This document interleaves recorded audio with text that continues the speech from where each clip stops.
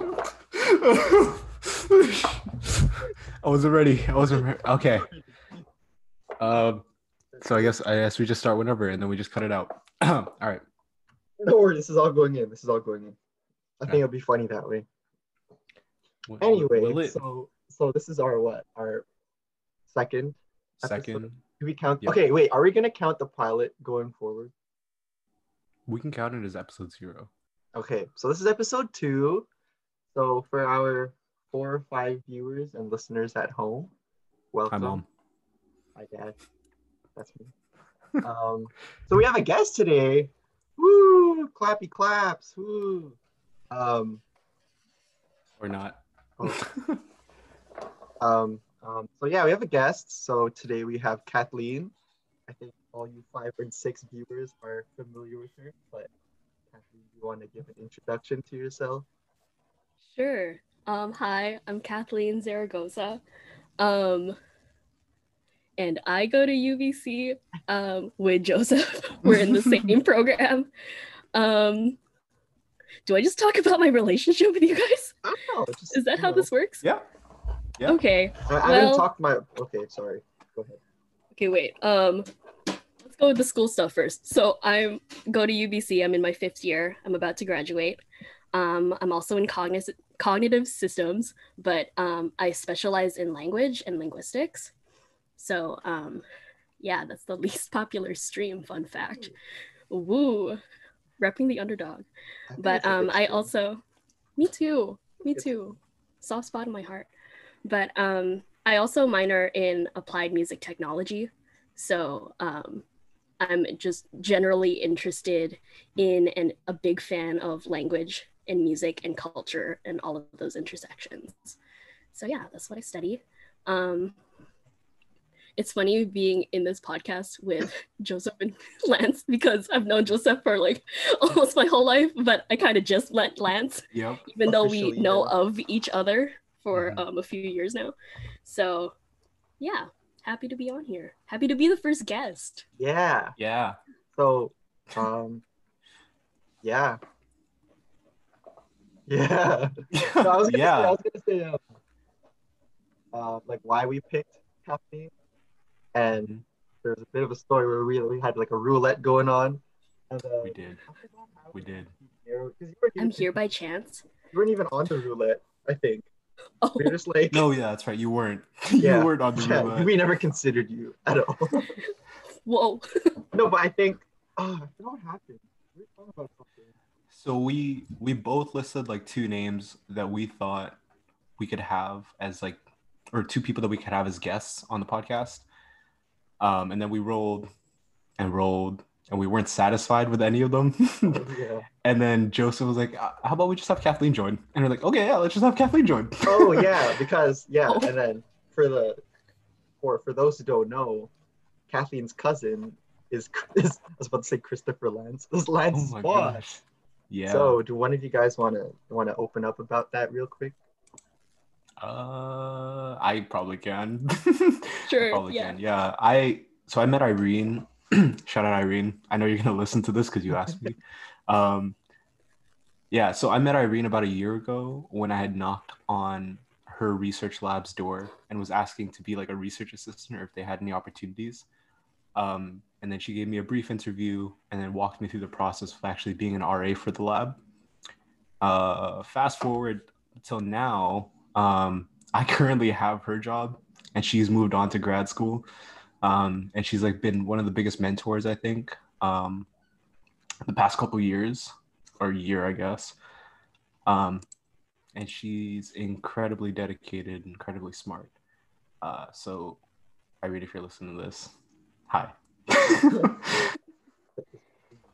Yeah. But I guess my side of that is that 3 years ago, my family went to a reunion in Las Vegas it was essentially like my dad's grandmother, I think, my dad's maternal grandmother. That was the reunion. So it was super extended family for me, which meant that I was meeting a lot of my dad's cousins and therefore my second cousins. And it turns out that Irene, or Ate, I'm not gonna call out your family name, but yeah, Ate is one of my second cousins that I recently met. So small world, Super, super small. too Yeah. small sometimes. It was so like weird. I was just telling Kathleen about this earlier, but the way that Irene had actually asked me if I knew about Kathleen was like super, super weird. Because I had told Irene that I came from Vancouver. And she told me that she had family in Vancouver, and she asked me if I might know some of her relatives, and I said sure, just like any typical Filipino, we think we're related to each other or something like that. Um, but in all honesty, I was just pretty much just joking. Like I didn't actually think that I would know someone that was related to her. Um, and then she said, "Do you know like the Zaragozas?" And I was like, Uh? "Kathleen." And from that point on, we just like bonded over that a little bit. Kathleen, I'm sure you know about this. I would hope that you do, because Irene and I did bond over the fact that we know of each other. Yeah. And so it was like super funny for the past like couple of months, even up until now. Nice. Cute story. But yeah. So I guess we just dive into why you're actually here, Kathleen. I like the point you made where I don't know, kind of provides a transition, but you said how Filipinos like kind of just pretend that we all know each other, right? Yeah. And Kathleen, you did some interesting research on Filipino culture. Filipino culture. Yeah, and language. And yeah, so I think that's the main course here today. So I have your paper written up here right now. Heritage language usage in Philippine X. Mm-hmm. Canadian children of immigrants. Wow. That's great because I'm still pulling my own paper up. So thank you for having the title on you. Stalling time for you. Yeah, and then Lance, you wrote some questions, so maybe we should just dive straightly into that. Into one of them, maybe at least. Yeah, I guess, Kathleen, do you want to introduce why you first started to think about writing this kind of paper, or like even looking at this kind of research? Yeah, sure. So it's essentially, I'm gonna repeat my own title just for my own like clarity, but yeah, heritage language usage in Filipinx Canadian children of immigrants. So like just breaking that down, it's essentially how Filipinx Canadians like us in our generation who were either born in Canada or moved to Canada at a very early age, how they're learning Tagalog, Filipino, other Philippine languages, and kind of how that happens when we're not actually in the Philippines and don't have so much of a tie in the Philippines. And I think my main reason and like my main motivating factor for that was kind of just growing up in my household because well, I have a brother who's like 5, 6 years older than me, and they actually immigrated right before I was born. So in our immediate family, I was the only one born here. My brother moved here when he was 4 or 5. And yeah, just growing up, it was just noticing the differences between how we spoke, how we interacted, and especially how we were learning Filipino and Tagalog and all of the languages that are spoken in our house. Because I guess today, or like up until he moved out of our house, he wasn't speaking Filipino and Tagalog, but then I was really inclined to learn a lot. So I ended up just like showing a lot more fluency because I would be speaking to my parents, just our relatives in Tagalog as much as I could. So yeah, it was kind of just stemmed from like, what is the difference between my brother and me and why? It's a very like selfish motivation, but then like, I guess like outside of that, I grew up in a very, very Filipino community. And I'm very shout out to St. Pat's. Yeah.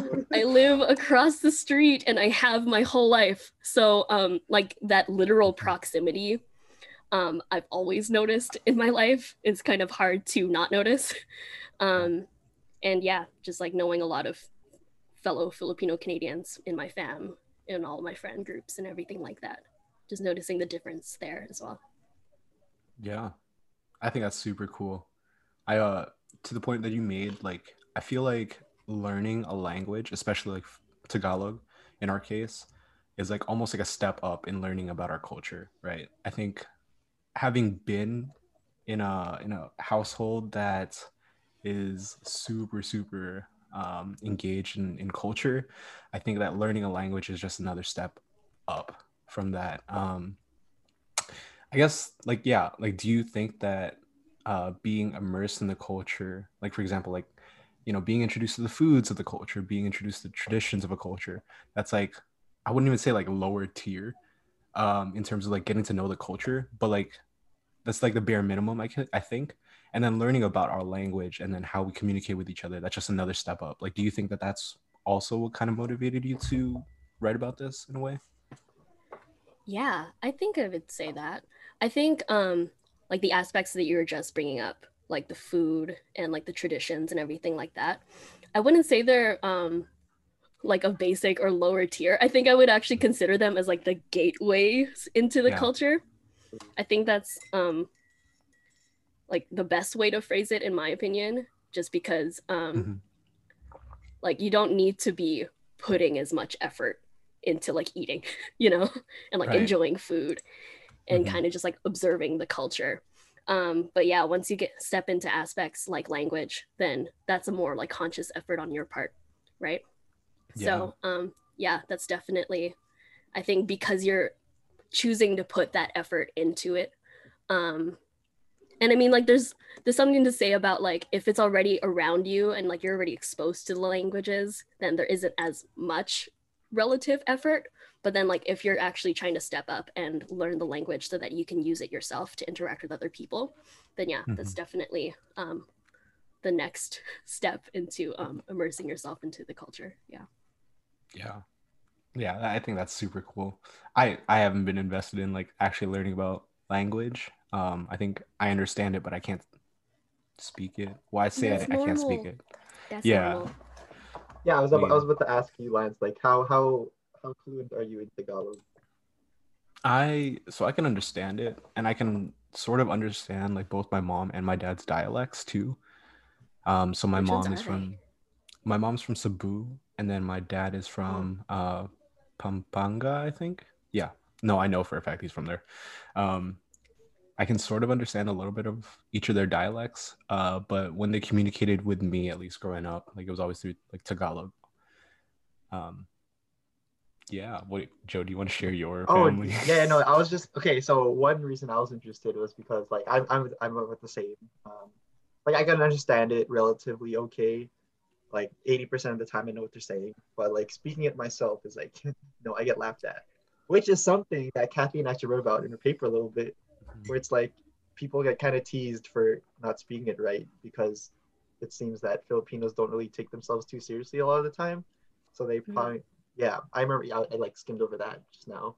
Um, what was I saying again? Your experiences with Tagalog. Yeah, okay, yeah. So I can't speak it, but interestingly, like my brother could speak it a lot more fluently than me. And I was just thinking now, like, what were the differences? Because I think my parents also spoke to me in Tagalog as a kid, but I didn't pick it up. So I'm wondering if my brother, I haven't, like, I don't actually know, but I don't think if my brother actually, like, tried to learn it or if he just learned it through, like, exposure to it. And if that's the case, then why didn't I do it? Like, why didn't I learn through exposure? So I don't know. That was just something on my mind. But yeah. I have a couple thoughts, but I don't want to get carried away with it. Oh I no. yes. I guess we can just go back to like focusing on like the paper. I think one thing that I really wanted to ask Kathleen, and I think a lot of us struggle with this term, especially if we're not familiar with it or haven't been introduced to it. But can you explain um, when it's appropriate to use the term Filipinx? Um, I was talking about this with like Jackie, one of our other like mutual Shout friends. out to Jackie. Oh my Shout out to gosh, shout Jackie. out Jackie, to you're Shout out to next. Jackie. everyone. Jackie, you're Yeah, Oh my next. Jackie's god. next. Which is Um, another funny story of how we all know each other, Oh, but yeah, true. that's a tangent. yeah. Um, But yeah, can you I guess explain the term and when it's appropriate to use the term Filipinx? Yeah. For sure. Um, I think I should preface by saying that this is a really hot debate topic. Mhm. Like it's I pretty love a hot take. controversial from what I've seen. If anyone is ever on Filipino Twitter, like they're talking about this once every few months at this point. It just keeps coming up. It's essentially like there's kind of a stance between people in the diaspora, specifically people in like Western societies, and then people who are actually in the Philippines. Um, and like what the term is, Filipinx, I think it has derived from Latinx, like because they have the terms Latino and Latina, and those are Spanish and therefore gendered terms. So kind of inspired by that, Filipinx was created by LGBTQ. Wow, I cannot speak LGBTQ plus communities, and it's generally for people who don't identify with the terms Filipino or Filipina, and it's supposed to hold space for specifically trans and non-binary folks who trace their roots back to the Philippines. So yeah, it's generally a term that was created for these folks, and it was also as a way of decolonizing, because obviously, if we're going to look at Filipino, like the terms Filipino and Filipina, they look gendered and they're structured in that way because Filipino and Philippine languages and everything in the Philippines in general is pretty it's pretty influenced by colonization from the Spanish. So Mhm. yeah, but the people in the Philippines are they have a lot of bones to pick with this because they're like Filipino as a language is already gender neutral, and they basically saying that Filipinx is very like Western centric, like, oh, you're just trying to be quirky, like why are you trying to do that, like you're only distancing yourself from the actual culture that you're trying to get close to. So yeah, there's a lot of contention there, but Mhm. I'm using it specifically in this paper, and I did make an acknowledgement in it in the very beginning. Like I prefaced on the terminology, being like, "Hey, I know that this is like a debate. I know this is a thing, but I want to do this um, not only for myself, but just like for academia, to hold space for the people it holds space for." Mhm. Yeah, and I think it's also just like a general, like I think of it, and in my personal use of it, I usually use Filipinx and Filipino interchangeably because I kind of just see the X as like a placeholder for the O and the A as you see fit, you know? Mhm. Yeah, so like So if you're still identifying as Filipino or Filipina, like you can use that as well. so do you find yourself using okay, so you said you use it interchangeably. Do Yeah. you ever find yourself like saying Philippine X and then like do you depending on who you're addressing, do you use a different term or do you just like seem to randomly interchange between those?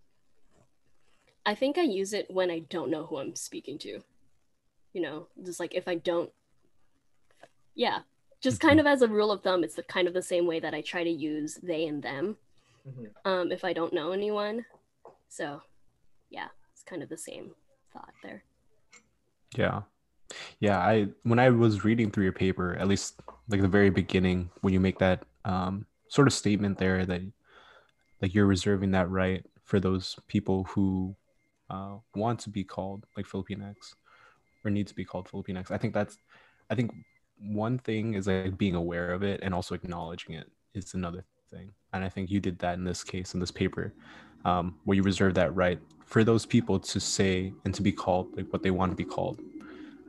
So yeah, I think that was super, super good. I haven't seen that in many academic papers, to be honest with you. So really good that you were able to do that. Yeah, thank you. Yeah. Yeah. Um, all right. So as I was reading through your paper, you sort of had mentioned four benefits of maintaining like someone's heritage language. You mentioned better preservation of cultural identity, better communication with older generations, better economic opportunities in the future. And finally, learning and maintaining one's heritage language allows for better construction of one's self-identity. Now, the one question that I wanted to ask you is, which one of these have you seen as the most important, most noticeable in your own personal life? Okay, I really had to sit on this one last night because in a lot of ways, I think they all kind of overlap. Like all four of those benefits that I guess I pulled out there. But if I did have to choose one, I think a lot of it would stem from, I guess, the second reason, which was like communicating with older generations. Because I think, yeah, at the end of it all, I think that was what motivated me the most to learn the language.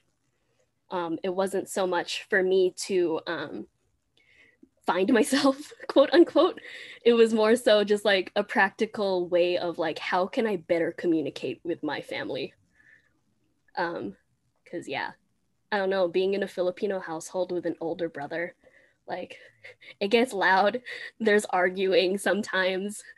And like sometimes as the younger kid, you kind of want to be the peacemaker and be like, okay, how do you make this better? Oh, true. Oh, Right? relatable. Yeah. And like I guess my solution to that was being like, okay, if they can't find solutions and like find a way to agree and be on the same page, then maybe they need to be speaking the same language. That was kind of like my end all, or kind of like my solution, I guess, that I figured out when I was 12. So that's kind of when I started consciously learning. And around that time, I guess we got TFC at home. That was a big thing. Also, my Lola was living with us, or like she'd lived with us for most of my childhood, most of my upbringing. So yeah, like we had Lola in the house and she was always speaking in like Tagalog or in the family's dialect. And again, like being so close to St. Pat's and being so involved in the church and with the community there, being exposed to a lot of titos and titas and lolas because of that. It was also just like an extra push for me to be like, okay, I can practice Tagalog there once I feel like I'm a bit more comfortable. So yeah, all of those things, it was kind of just like, because I wanted to communicate with all these people and because I wanted to kind of be like in a peacemaker setting, I guess. That's what stemmed my conscious learning of Tagalog and Filipino. And then through that, it has helped me realize a lot of self-identity as being Filipina in Canada, and also just like preserving that as I like go into the Philippines and everything like that. Yeah, that's like super interesting. You made me think back to when I was a kid and growing up and like being with my like lolas, my grandmas, and my grandpas, and I call them grandma and grandpa because I that's just how I grew up with them. But them like watching like Wawawi and then me being able to like listen to like what they were speaking, and then just like chiming in on conversations. Although I was like speaking in English, like I could still like understand what they were saying to me. So yeah, bringing back all those memories right now. That's exactly what you're doing. I think when you had mentioned that you made that decision when you were 12, I believe is what you said, to start to immerse yourself more into learning the language. It seems like it was like more of a conscious decision that you made for yourself, and in which like you were able to like engage in like the culture more. Just making that conscious decision to learn Tagalog, it seems like that's what you made for yourself. That's the kind of thing that you made for yourself. I think so. Yeah. And I think I think I'm able to make that like unconscious to conscious switch because I do remember having experiences with the language before making that switch. And I guess what I mean by that is like when I was interacting with Tagalog or the languages in my household, I think this brings up the fact that like I grew up singing a lot. Especially in the church and like through church events, like Joseph's laughing because he knows. Every week but I heard you, yeah. Yeah, like I was singing like from the womb essentially. And like, yeah, they would make me sing at a lot of events, and eventually they would start getting me to learn Tagalog songs. So like my first memories of using and I guess singing in Tagalog were like old church songs like Tanging Yaman, like that kind of thing. Yeah. That note of realization, you're like, oh yes, it's that. And like I didn't know what I was saying. I kind of just like was memorizing them and like memorizing the sounds in my mouth, but then I didn't know what it meant. Like I would try to ask, like I would try to ask my mom, like, what do these words mean? I just say? Yeah, exactly. And like it was kind of like that for me learning songs so young in general. I was probably like 6, right? So like I didn't actually know what I was singing. Like you got a girl singing like Celine Dion Power of Love, you know? Like she doesn't know what she's saying. But yeah, to some degree it was an extension of that, being like, I don't know what I'm singing, and now it's in a different language and I still don't know what I'm singing. So that was my interaction. It was kind of just like, okay, I'm going through the motions, but I don't actually know what I'm doing. But then to make that conscious switch eventually was being like, okay, now I need to like commit and actually learn what they mean so that I can use it myself. Nice. Yeah. I don't think I ever even like conceptualized that when I was a kid. Like I never really understood why people our age would understand or speak that language at so young of an age. But having grown up now, I kind of regret it. Like I kind of regret not being able to like speak it, or speak Tagalog. I mean, it is what it is. My time has passed. I'm just kidding. It's not. I make that point in the paper, Lance. Yeah, I know. I think I saw that too. Like well, okay, that's a whole different thing, but I'll get into that later. So one thing I wanted to ask was, so you brought up how, you're drinking tea, so I don't know if I should continue. But no, okay. You're fine. Just go. So one thing I want to ask was, you brought up how your main motivation was to communicate with like your parents and other older generation. So one question was like, so that was what I believe one of your main findings as well. Like you found when you interviewed all your participants, you found that was a really common theme through them. So what other kind of things did you? Okay, I guess a little preface for all the viewers. Like, so essentially, and you can correct me anytime. But essentially, what Kathleen did was she did a questionnaire on Filipino, like what 1.5 generation? Is that what it would be? Mm-hmm. Yeah, so 1.5 generational Filipino Canadians took a questionnaire, looked at their responses, and then also asked a lot of them to do interviews with her to try to find patterns in their responses to different kinds of questions. And there was like a whole detailed methodology on what kind of questions to ask. But what you found was, that one motivation for like a common theme was to communicate with parents and older generations. So what kind of other big themes did you find? Big themes. Okay. Scrolling through my own paper because I need to refresh. But also, I should say and clarify that I was kind of trying to do like a between group study. So in my analysis and in my like just looking at interpreting all of the data, it was in all of my participants, it was a mix of second generation and 1.5 generation Filipinx Canadians. And what that distinction is basically people who are born in Canada or born in the Philippines and then raised in Canada. So like they immigrated essentially at an early age. And I think the age range was like from a baby, so from like 1 year old all the way up to 10 years old. So yeah, so that was like their age of immigration to Canada. And yeah, I think the main distinction, well, yeah, to like spoil the whole thing, like there isn't very much of a difference between the groups, is what I found. Because the only thing that was distinguishing the 1.5 generation is the very fact that they had to move to Canada.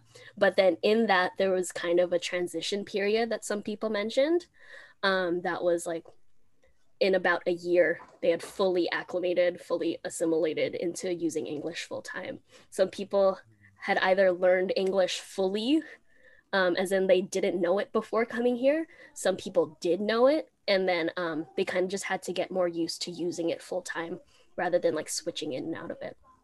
Mhm. So yeah, that was the main finding for the between group stuff. Or actually, no, there's also another one in terms of like people who are born here and then when they're visiting the Philippines, there is there were a number of people who had just mentioned that they noticed how they were being seen and perceived as a foreigner. So like even though you're like Filipino, like even though you're like raised to Filipino parents in a Filipino family, like some people are just like, yeah, once you start speaking or like just how you look even just shows that like you're not from the Philippines at all. And like people really buy into that and treat you as such. So Yeah. yeah, I, I mean, yeah, it's weird. that's super weird. I think how interested would you be in like a possible future research that looks at, for example, people who come from like Canada or come from, well, I say from the States because I'm from the States, but like coming from like North America at least, and then I guess moving to the Philippines. Like, do you think like how do you think that research is going to look like? Do you think it's going to be any different than what you found? In terms of language use Mm-hmm. and like kind of just like observing every other thing, as in like if I were to be observing like 1.5 generation, but then instead of being born in the Philippines. Okay, I see. Yeah. Um, hmm, that's interesting. I mean, I definitely be interested in studying that, but I Mm-hmm. don't know how frequent or like I don't know if that's a thing that people do as Yeah. often, you know? It doesn't. Yeah. I was just thinking about like the opposite of what you were looking at and seeing Right, like how different that would be or what right. would that look like. Yeah. And then Um. I'm thinking about like logistics and sample sizes. Like I don't know how many Yeah. people you'd be able to get for that. Yeah. I think it's always like the other way around where people start to come to like North America, and not so much people going to like the Philippines. I guess at a young age maybe, but Yeah. I don't know. Um, I guess okay. I guess that kind of feeds on to my next question, where we talk about like, oh well, we had previously talked about like getting in touch with like older generations as like a key reason why you started to learn more about Tagalog. Mhm. So my next question was something along the lines of like, as generations pass, languages that are not practiced are less likely to progress, or sorry, are not practiced are less likely to progress to the next generation. So I guess these are just like personal questions for you. Sure. Um, but do you or does your family, I guess, communicate with each other purely in Tagalog or in like their native dialects? And can you understand the native dialect? Hmm. Um, Yeah. So yeah, I guess I have to go into like my personal history with my own languages. And I actually also had to do that in my paper. Like there's a whole page being like mhm, as the experimenter, I'm like extremely biased because I'm a part of the population I'm studying. So I kind of mhm, did a whole like page of disclaimer being like this is my background. But essentially both of my parents are from the same hometown. So in the Bicol region, there's a very small town called Owas in Albay, and both of them are from there. Both of their families, like they grew up maybe like 5-10 minutes from each other. mhm. So yeah, and because of that, they speak Owasnan, um, and that I I'm hesitating to say that it's like a dialect of Bicol, but Hmm. I think they think of it as like their distinct own language. And yeah, I mean, I guess it is a dialect of Bicol because Bicol is one of like the official regional dialects that are recognized by the government. But then there's a lot of variation when you're in the region. Hmm. Um, and yeah, that's a bit of a tangent, but they basically speak Wasnan at home. They speak it with all of their siblings, no matter where they are. But a lot of my mom's side of the family is also here, so I do hear Wasnan a lot, and I think I do understand it. A lot of the times, I think I'm getting like the gist of things, and especially if I'm reading the group chats, that's hard for me to get through because like a big thing about Wasnan is that it's pretty much just an oral language. There's no one way to be typing things out, and they kind of just type things out because they're not in the same room, you know? So it's kind of just like out of necessity. They're spelling things, and then like none of their spellings are the same. Okay. Yeah. So like there's no standardized way to write or read in it. You're kind of just like guessing as you're going. And that makes it really hard for me personally to be learning it. So I'm not as fluent in Wasnan, but I do hear it a lot. And I do like to think that I understand it a fair bit. But yeah, I ended up being a lot more fluent in Tagalog. I have a quick linguistic clarification here. Sure. So, this is so what's the difference between a dialect and a language? All right, guys, I have to step away for a bit. Sorry. Yeah, no worries. So, linguistics 100. Yeah, I remember learning this, but yeah. Do you remember the term mutual intelligibility? I remember the term, but I don't remember what it means. Blanking. Yeah, so it's essentially like take two languages, for example, English and Filipino, right? They're not mutually intelligible because if you're speaking, like say that you only knew the one language, right? Yeah. And like you're trying to have a conversation with another person in the other language. Right. They can't communicate because they don't understand each other, right? But then if you're taking like closely related languages, say Spanish and Portuguese, those are a lot more closer together, and then they might be able to get by with communicating with each other in their respective languages. So mutual intelligibility is basically like the relationship between the two languages and how much they overlap.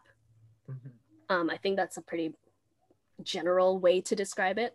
So that's kind of like it's not like a binary thing. Like two languages are usually like never like perfectly mutually exclusive, or I mean like two languages could be like absolutely zero, but it's usually never the case where it's like absolutely like perfect 100%.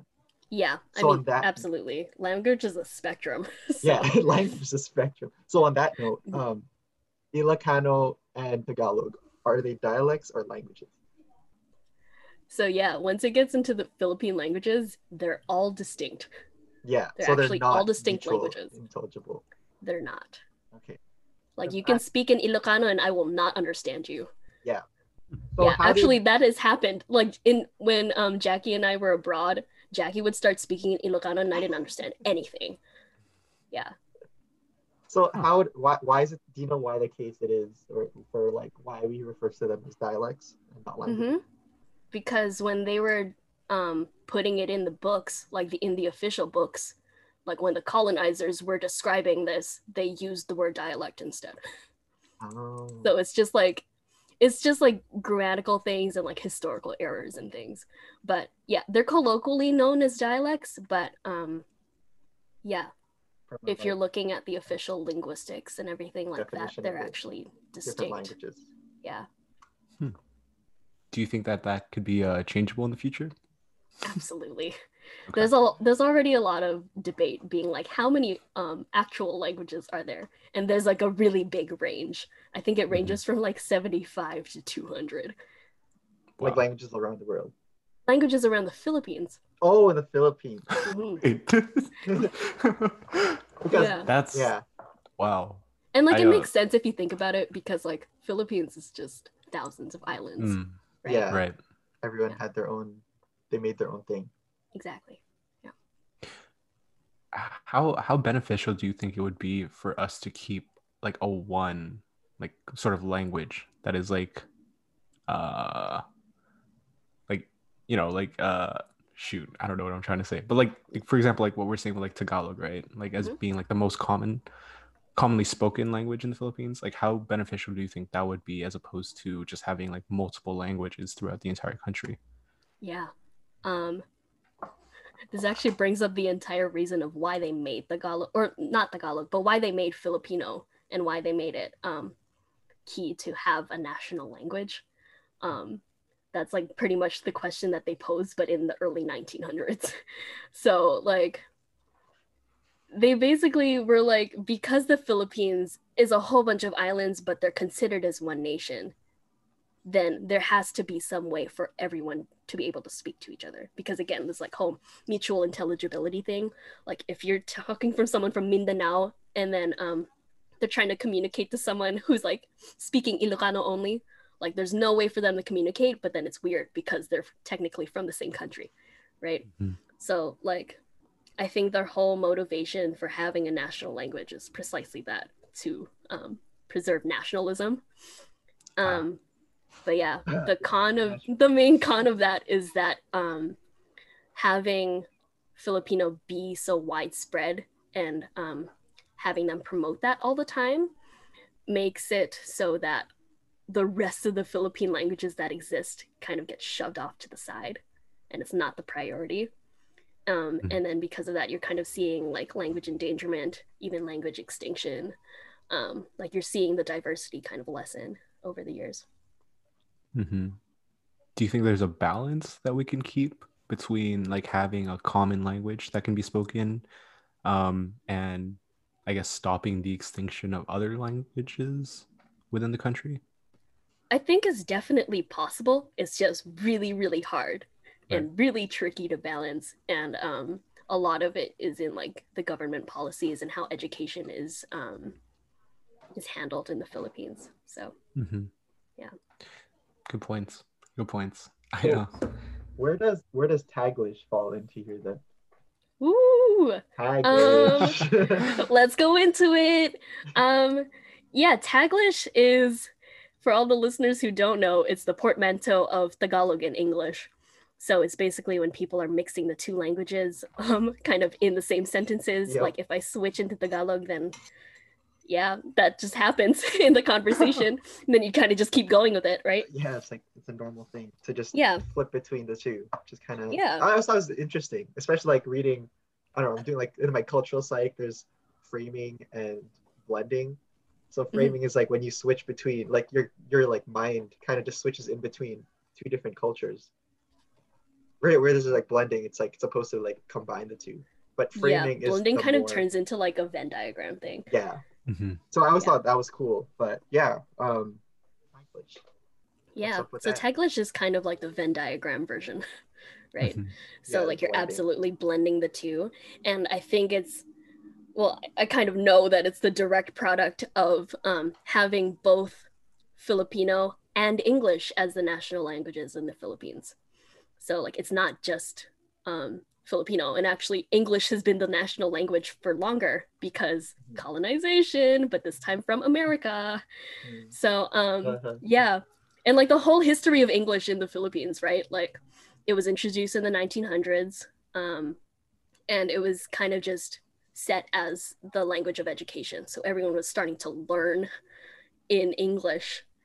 And then it wasn't until like the 1920s, 1930s that they decided, oh, maybe we should have a language for the nation that isn't English, that is like actually Filipino.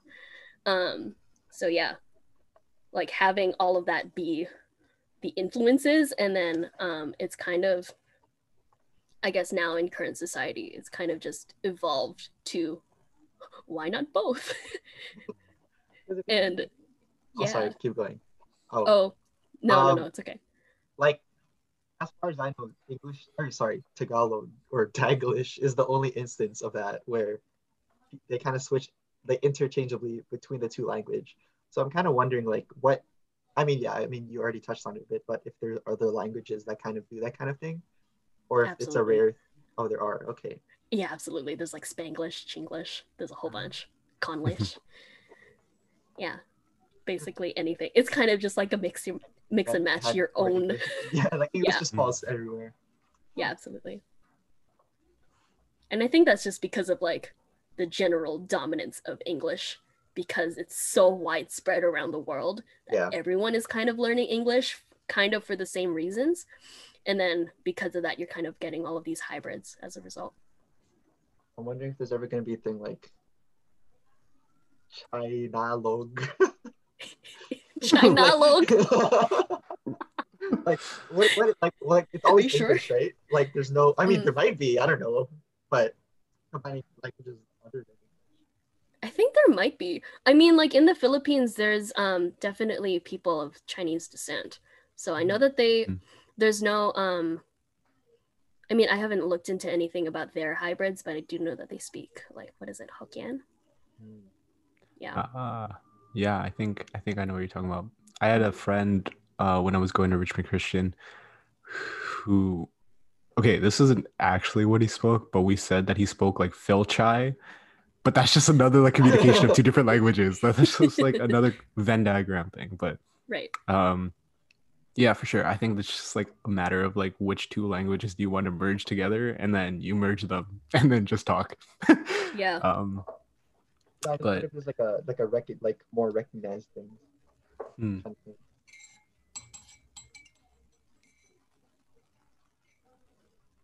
Wait, what? Oh I no no don't I don't know what no he said no either. no. I was just Okay. Oh, okay. I thought it was a Um, question, but it was Oh, super no. quiet. I was just Okay, okay. yeah, I guess. Well, I know that you guys have to go in a little bit, so I don't want to take up too much of your time.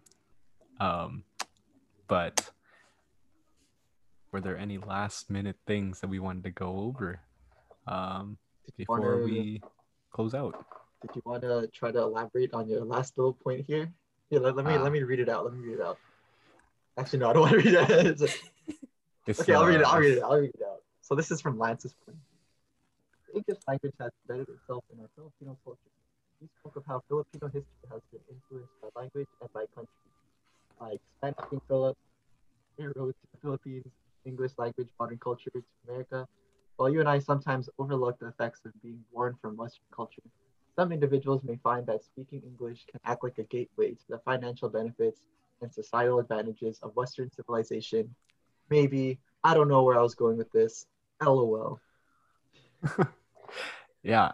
I think to that point that I was trying to make, or I guess I was just writing on a piece of paper. Like I was just like, all right, these are my thoughts, and I guess from what I heard from like relatives or just people in the Philippines that I communicate with, it seems like the the mindset is learn English because it can lead to opportunities for you in the future.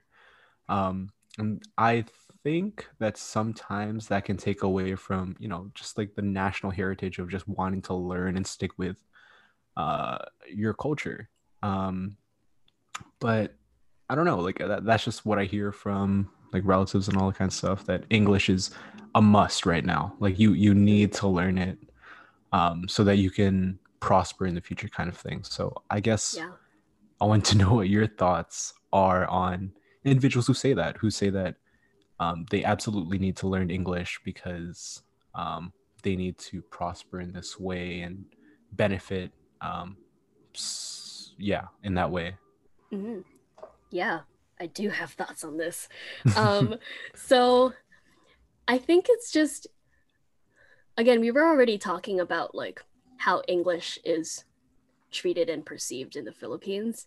And that's Right. exactly how, like, the way that English is still like the language of government, the language of journalism, still the language of education. Um, like, they have English and Filipino classes, you know? So, like, they're kind of primed to be bilingual or multilingual already. But then at the same time, you're seeing like a preference for English for sure, especially in the cities, the big cities, especially Metro Manila. Like you'll find people who are fully fluent in English and then realize that they haven't actually learned Tagalog until maybe later in your life than you expect, even though they're like born and raised in the Philippines, right? Like I actually found that the last time I was in the Philippines because I was actually there in February for wildly like a music like my music program brought me to the Philippines for a Oh couple of goodness. weeks. Yeah, and that meant that we were working in a university setting. We were at the University of Philippines Diliman. Shout out to my friends in Wow. Quezon City, And we were there for 2 weeks working with music students, dance students, all from that university. So yeah, I realized getting to know some of them that they were a lot more fluent and a lot more comfortable in English. Mhm. And I think it really is just because of the way that it exists in institutions. It just shows that it's the language of power, and then therefore the language of progress, because just shows that you're higher class, you know, that you're higher educated. And then like to know English at that level means that you're exactly that. And that like you're able to get more opportunities and get that step ahead. And just like looking at kind of big factors of the Philippines as well, like it has one of the biggest immigration populations ever in the world. Mhm. Yeah, in Canada, it's one of the hugest immigration populations, and it's been rising steadily for the past decade, right? So, yeah, like because there's such a big immigrant population and because there actually is a push to immigrate outside of the Philippines, then they say that there's even more of a reason to learn English, because if you're going to be outside of the Philippines, then chances are you're going to have to know English at a really good level. So that's another reason why. So I think all of that kind of contributes to like, if you're looking at the language situation in the Philippines, there's kind of like a twofold dominance, where like you have all of the Philippine languages and all of that ethno-linguistic diversity, but then it's kind of getting pushed down by the national language, Tagalog, Filipino, but then it's also getting pushed down by English even more. So yeah, that's why the balance is so tricky. Yeah, that's a huge thing. I think that I guess not a lot of people here realize that. Yeah, like I would have never realized that until I actually read your paper and actually saw it and just became a little bit more informed and now a little bit more educated. But yeah, cool. Cool. Cool. Thanks, Ahmed. Cool. I guess we can wrap it up. Yeah. Somehow. Yeah. Yeah. Cool. I thought it was so yeah, like what you were saying. I feel a bit more informed now. I think like it's always been like a thought for me, like should I learn Tagalog? Is it my duty to learn Tagalog as a Filipino? And I'm leaning towards yes now, which is like Yeah. I mean, yeah, it just feels weird to not know it, being like kind of from there, but also born here. So I don't really know if I'm from there per se. But it's And like that's something. a really good point. Yeah, and I feel like Because a yeah, lot I'm of not the people only are one. like that. I feel like I'm Yeah. not the only one that thinks that. So yeah, I don't know. It just I'm gonna learn Tagalog. Woo! And I should say, like you brought up like the duty of learning Yeah. it. I don't think there necessarily has to be like a duty to learn a certain language just for like these benefits, however many there are. Like if you don't feel inclined to learn it, there's definitely other ways to connect to the culture, right? Like language is not the only way to connect to your culture and to like find yourself and your self identity, especially as like people who are in between two cultures growing up in Canada, right? Or like growing up in North America or in Western societies in general. Western, yeah. Right. Yeah. So yeah, it's not a duty. You don't have to, but then yeah, if you want to, then by all means. Yeah. Yeah. I guess okay, to that, like what other things do you think or what other ways do you think people who may or may not come from like Filipino background, how else do you think they could be immersed in their culture if they don't want to, for example, learn the language, or if they just don't want to learn the language? What are the other opportunities that they can have to, I guess, learn about the culture more? Get to know the people. Right? Like, and I guess that's one of the trade-offs of knowing English, especially for people in the Philippines or like people from the Philippines, right? Like because they know English, even though you don't know the languages, you're still able to communicate with them, right?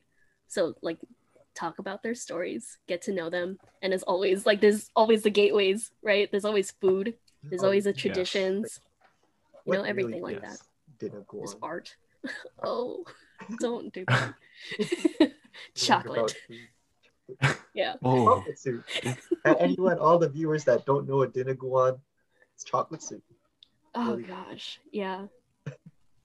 Ooh, Um, all of our faces right now. I would eat yes. it much about how it's chocolate. Yeah. Makes me okay. This actually like this will be my last point, but Mhm. the one person that comes into mind when I think about someone who isn't necessarily Filipino but has, I guess, immersed themselves in the Filipino culture is Damien McCracken. Oh my god, call it out. Yeah. Damien, no, this is your that's- one opportunity to listen to this podcast because I called you out.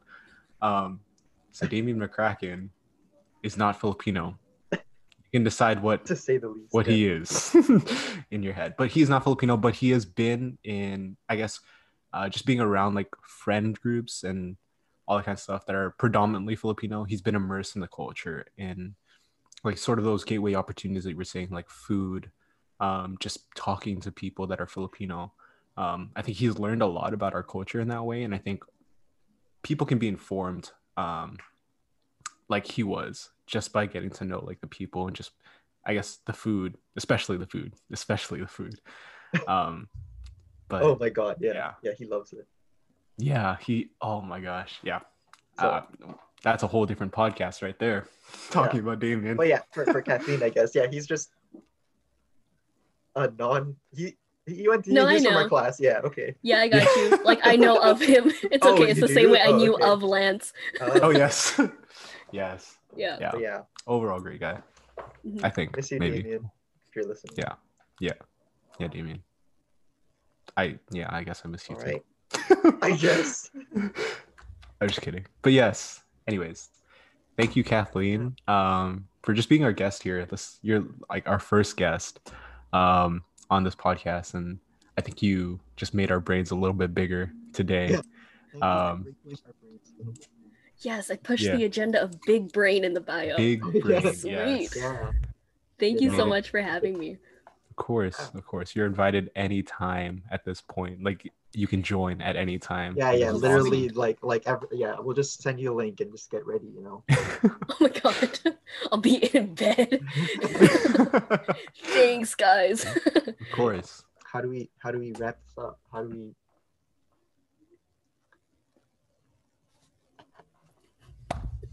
Are we doing that? I don't know. I don't know, we can just cut it, but I don't believe this.